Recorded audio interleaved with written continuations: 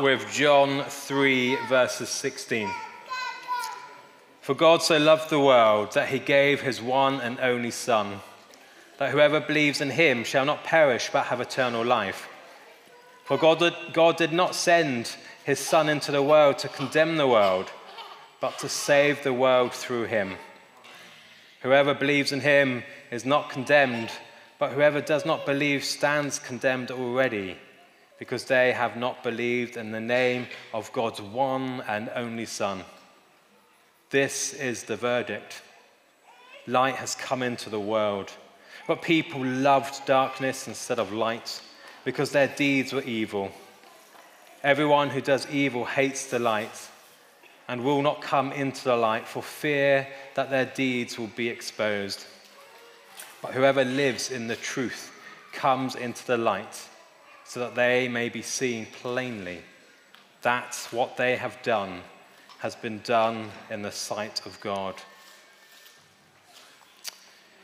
Loving God, we do thank you that you are a God who loves to speak. Speak to us, we pray, right now through the gift of the Holy Spirit. Lord, calm our hearts, settle our minds. May we have ears to hear and hearts to digest what you have for us this morning. In the name of Jesus, we pray. Amen.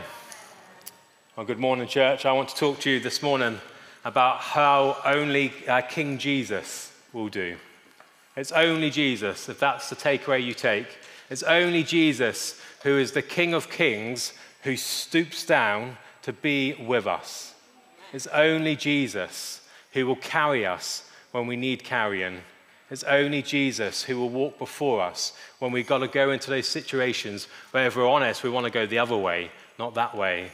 It's only Jesus who will hold our hands through cancer, through depression, through whatever life throws our way, because only Jesus knows what it is to be human, because he is God with us and God for us. Amen? Amen. Shall I sit down now? No, carry on. There we go. Jesus doesn't trust you. Jesus doesn't trust you. These were the words that Bethany and I heard in Luxembourg when we were visiting some friends a few years ago in a church. And as I sat there and listened to this person do a poor exegesis, I would say, of Nicodemus in chapter 3 of John's Gospel, Bethany could see that I was getting animated. I was kind of doing something. You know, I was having a Sunday off. I should have been there, just sat there as a punter like yourselves, kind of just, thinking, well, I've got 15 minutes now to think about what's for lunch or what's on my to-do list or, whatever you think. I'm sure you're thinking, line for line, like me going through the text. Anyway, I was thinking I'd have a Sunday off, but this preacher said, Jesus doesn't trust you. And I found myself being switched on, not switched off. And as I got my notebook out and my pencil out, I started jotting some notes. And I thought, gosh, I've not heard this message preached before from the gospel. And what this preacher was doing is he was trying to say that Jesus wasn't trusted because Nicodemus came in the night. Nicodemus came in the shadows. Nicodemus came in the hush moments, in the secrecy of the darkness. But as I sat there and I took notes and my breathing perhaps changed, I thought, actually, I'm not sure this is actually what's going on here in our text. So as the service ends, our friends are heading out that way for lunch and planning where we're going to go. I'm heading this way thinking, I've got to go and speak to this preacher. I just want to hear more about why and how he got to this conclusion. Bethany says to me, come on, go away, leave it, it doesn't matter. And I said, I really need to say something. I just need to go and talk to him. And Bethany said, okay, well, you can walk. I'll go that way, you go that way. So I walk up to this preacher and I'm thinking, Lord, what do you want to say to this guy this morning? And as I walk up to him, I say one question. I say, does Jesus trust you to preach to me? And he said, yes, of course he does. And I said, well, preacher man, why does this King Jesus trust you but not trust me? Why doesn't he trust others How have you got the Holy Grail and the rest of us are left out on the sidelines? Well, he then goes on to explain why he was trying to offer a play on Jesus' trust, a play to wake people up, a play to draw people in. And he also tries to talk about how Nicodemus didn't trust Jesus. I offered an alternative view and said, well, Nicodemus has come, he's crept out, he's at the place where Jesus is. He's heard something of who this man is, and he wants to meet the man now. That's why he's there. In the end, he explains that he was trying to grab people's attention. I think I said, wow. I think I probably thought, mate, if you want to grab someone's attention, you don't need to tell them that God, doesn't trust them. They probably already think that. They probably already live in that shame and that darkness. They already think that God is against them.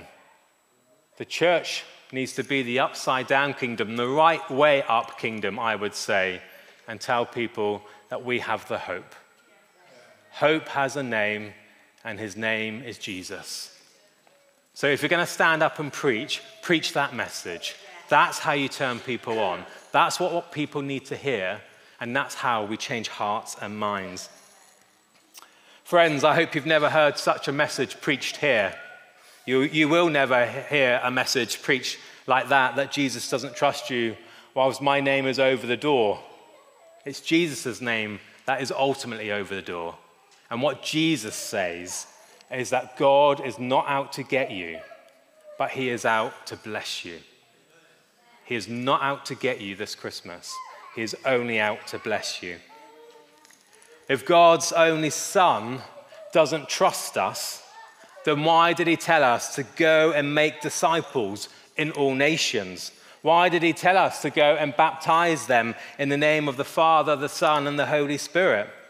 Why did he tell us to command, every way to live in the love? Because the law wasn't cutting it. It's because he trusts us. Read it. It's in Matthew 28. Friends, without Jesus' trust, without his tenderness, without him coming to us each and every day, then the Great Commission just becomes the Great Commiseration. We're left, aren't we, out in the cold. We're left trying to be holy. We're left trying to offer hope to our communities, but we've got no bread to give the beggar. We have bread because we've met the source of life. It's why we gather around the table once a month, because it's God who invites, it's God who draws us in. And we say we are people, we're beggars who have found bread and know where to get that bread from. In our text today from John 3, verses 13 to 21, we're going to talk about and look at how the king stoops down. And I want to pull out 2 points, not 3. I know it should be 3, being a good evangelical church, but I'm just going to go for 2 today. Firstly, Jesus trusts you. And secondly, Jesus gets you. In our text today from John 3, Nicodemus is told that if we believe and trust in him, we can have eternal life. It's there in verse 16. This is not eternal life that we get on our deathbed. It's not a life insurance policy that you pay that only pays out when you've died. It's the best insurance that God has paid for, that makes us in credit, that we can redeem today, that we can get a payout today on. Eternal life, friends, with God means that you can have hope through the Spirit in your heart right now in this place. Doesn't mean that you're on limbo. There's no hold call. What do you call that when you're waiting on the phone? What do you call it?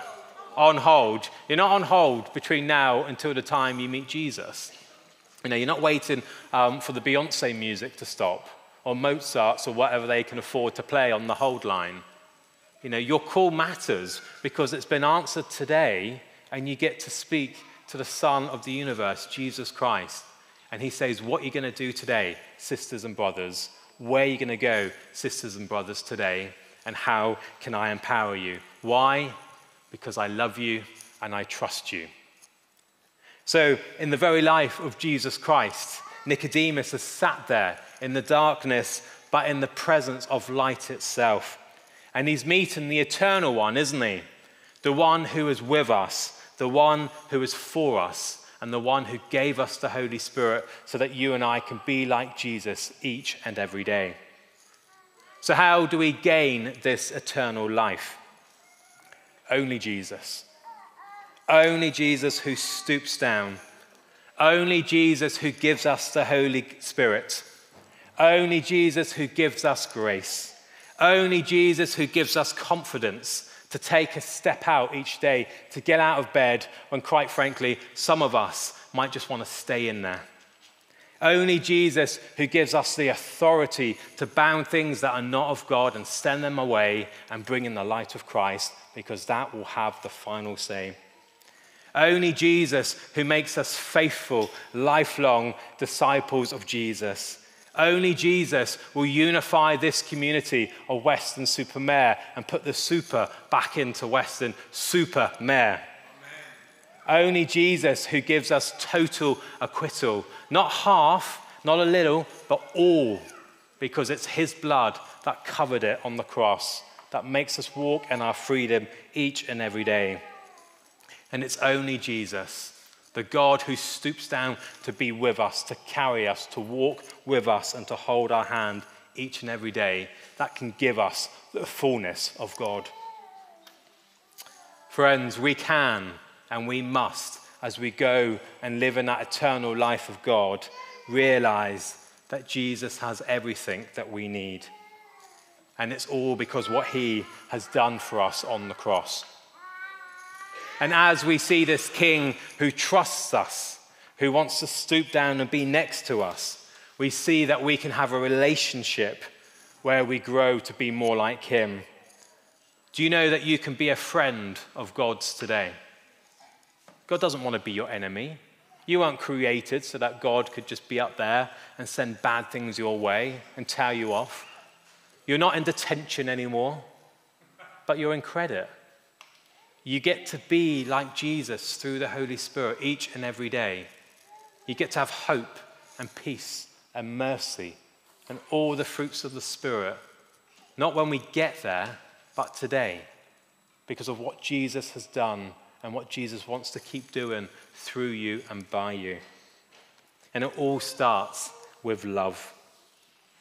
And if we're really brave, church, if we're really brave, we realize that we can love ourselves as Jesus has loved us. I don't know about you, but it's so easy to love other people, isn't it? It's easy to forgive them. But when I sin, when I mess up, when I hurt people, I think, God, can you really deal with me? He can deal with them, but he can. How are we going to trust Jesus today and to realize that he wants us to love ourselves as well? It's only Jesus in us and for us that this revolution will begin. It started here, didn't it, 125 years ago when we were gifted the tin hut across the road. And it starts every single day when we say yes to Jesus and no to ourselves. It's the day that we realize that Jesus trusts us, that he wants to build his kingdom here with us. It's the day when we find ways to love our enemies. It's easy, is it not, to walk away from those people that hurt us, that are difficult. We have them in this place, you might be surprised. But we've got to walk to them and we've got to bless them because we've got to see as Jesus sees them, loved children of God. And it's how we can be that person in that community this week. It's only Jesus who can save us from all the fear that shut us up, that make us step down, that make us walk away. It's only Jesus who can liberate us, because it's his love that hung on the cross because he trusts us. Jesus was lifted up on the cross. He was lifted up at his resurrection, and he was lifted up ultimately, wasn't he, to the glory of the Father. So sisters and brothers, hear it declared proudly and loudly here at Weston-super-Mare. Jesus, the King of Kings, trusts you. So learn to trust him a bit more today. Last year, I had the privilege of putting some Easter and Christmas services together for all the UK prisons. There was about 64 prisons that we put the service for, and it was about 80,000 prison cells. We realized that there's a TV in most prison cells, and we thought, well, how do we use that to extend the kingdom of God? We put together a service, a kind of 40-minute service of faith and fun. And as we were putting it together, I got to meet a wonderful guy called Lewis. Now, Lewis was in and out of prison. He was in Winchester prison for a time, which was where I was down and a curate at. And as he was in and out of prison, he was in and out of a life of crime. And he was stealing kind of £10 shirts in the end, just for the thrill, and just because he didn't want the establishment to have his money. And he got to a really dark place, in and out of prison. But ultimately, he found Jesus, or should I say, Jesus found him. And here's what Lewis said. He said, I found myself in prison. And 2 years ago, before that, I wasn't working and my life felt utterly broken. And it was in that moment I surrendered and I prayed. And as I prayed to Jesus, I'm not going to say that I had a shining light come down from heaven, but I did find comfort in that prayer. For the first time in my life, I wasn't praying insincerely, but I got to get out of the situation. But what I found was help. Lewis today has his own gardening company. He has a family. He's out and about preaching the gospel. He's repented. He's done a full 360. He's turned around from those bits of darkness that he was running towards, and he's now running towards the light. And he has a lightness and a loveliness to him, and he's a wonderful guy. But it was only Jesus. The drugs didn't do it. The sex didn't do it. The shoplifting didn't do it. And he will tell you it was only Jesus. So friends, why do some of us refuse to trust Jesus? Why wouldn't we want the fullness of life? What are you and I frightened of? Why, in our text today in John 3, do some of us want to stay in that place of darkness and that place of shame? Well, in verse 20, we're reminded that all of us are frightened of being shown up, aren't we? I don't know about you, but do you have that dream where you're naked somewhere, or maybe it's just me, or you're being embarrassed by people? Do people get those, and you just feel silly and you feel stupid? None of us want to feel that way. We all want to hide, don't we, the ugly bits behind walls that are really high. We've barbed wired it and we put snipers on the top because we don't want anyone to get across. We're frightened, aren't we, of being rejected. We're frightened of being lonely. We're frightened of people seeing us for who we truly are. But guess what? Jesus isn't frightened to see it, because he's seen it, he's redeemed it, and he's loving it into a place of hope today and forevermore. And do you know that Jesus was human too? Every other faith keeps God up there. He's too holy. He's too pure. He's too God in his very nature. How dare he come down here to be with us heathen? No, not at all. He stays up there. There's no stairs. There's no elevator. There's no lift. But in Christianity, God comes down. He comes in a baby. He comes in innocence. He comes to experience what it is to be you and your sister and your brother.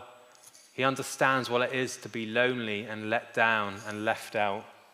And he comes and he hangs on the cross and he says, not my will, but your will, Father.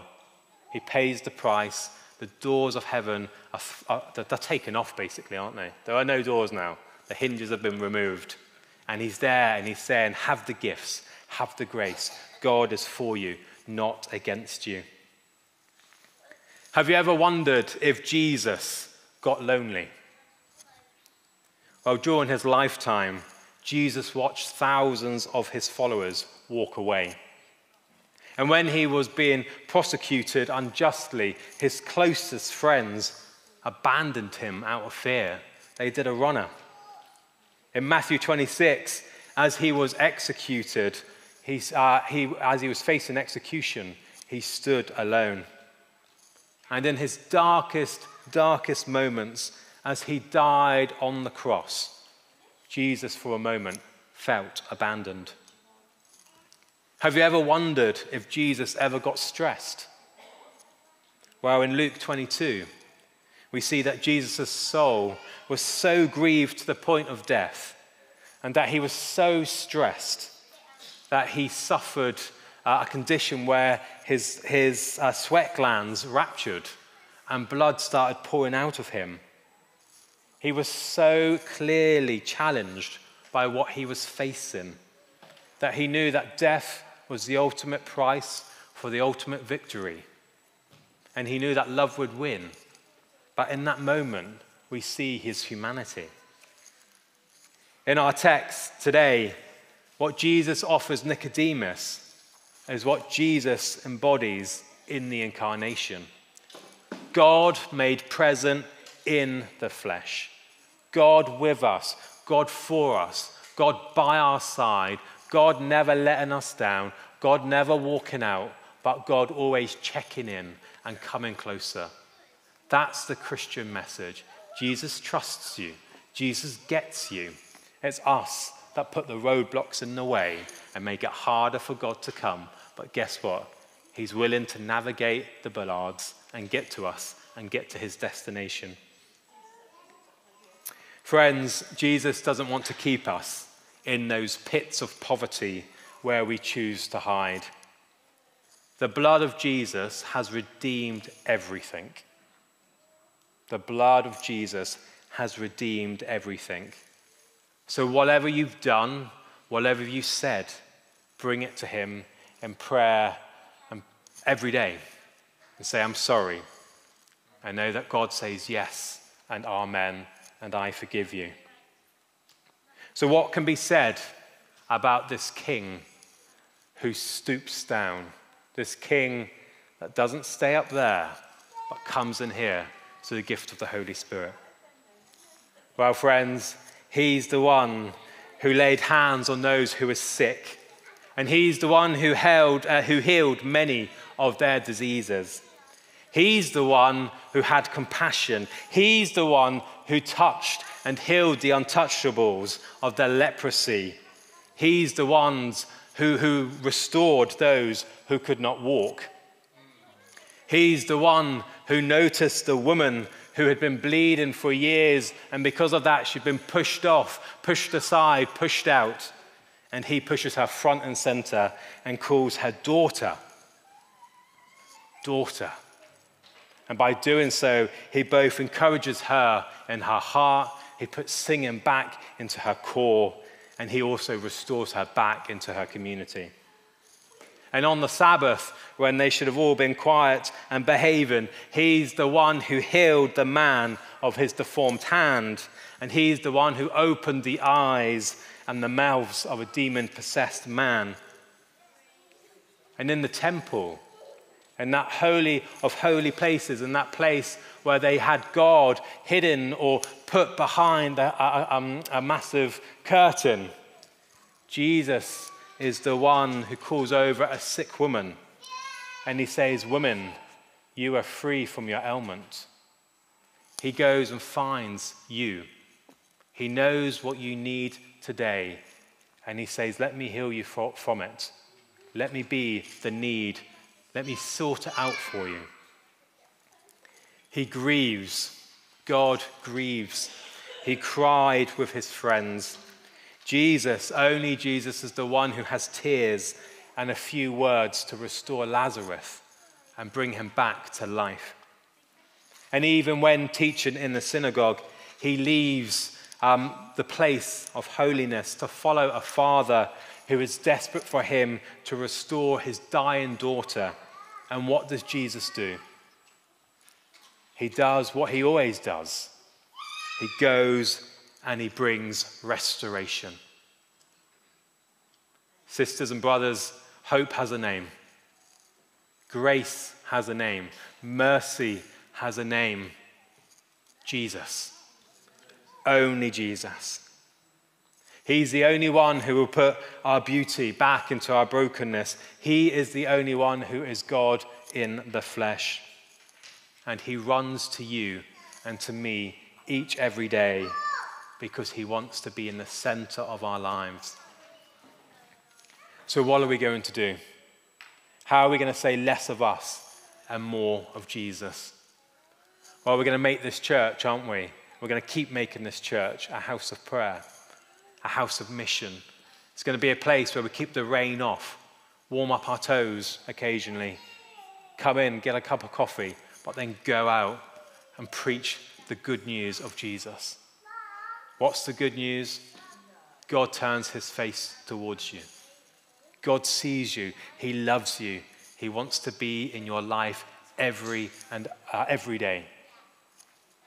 It's the hope of Christmas that we're offering, because it's the hope of Christmas that we've received each and every day.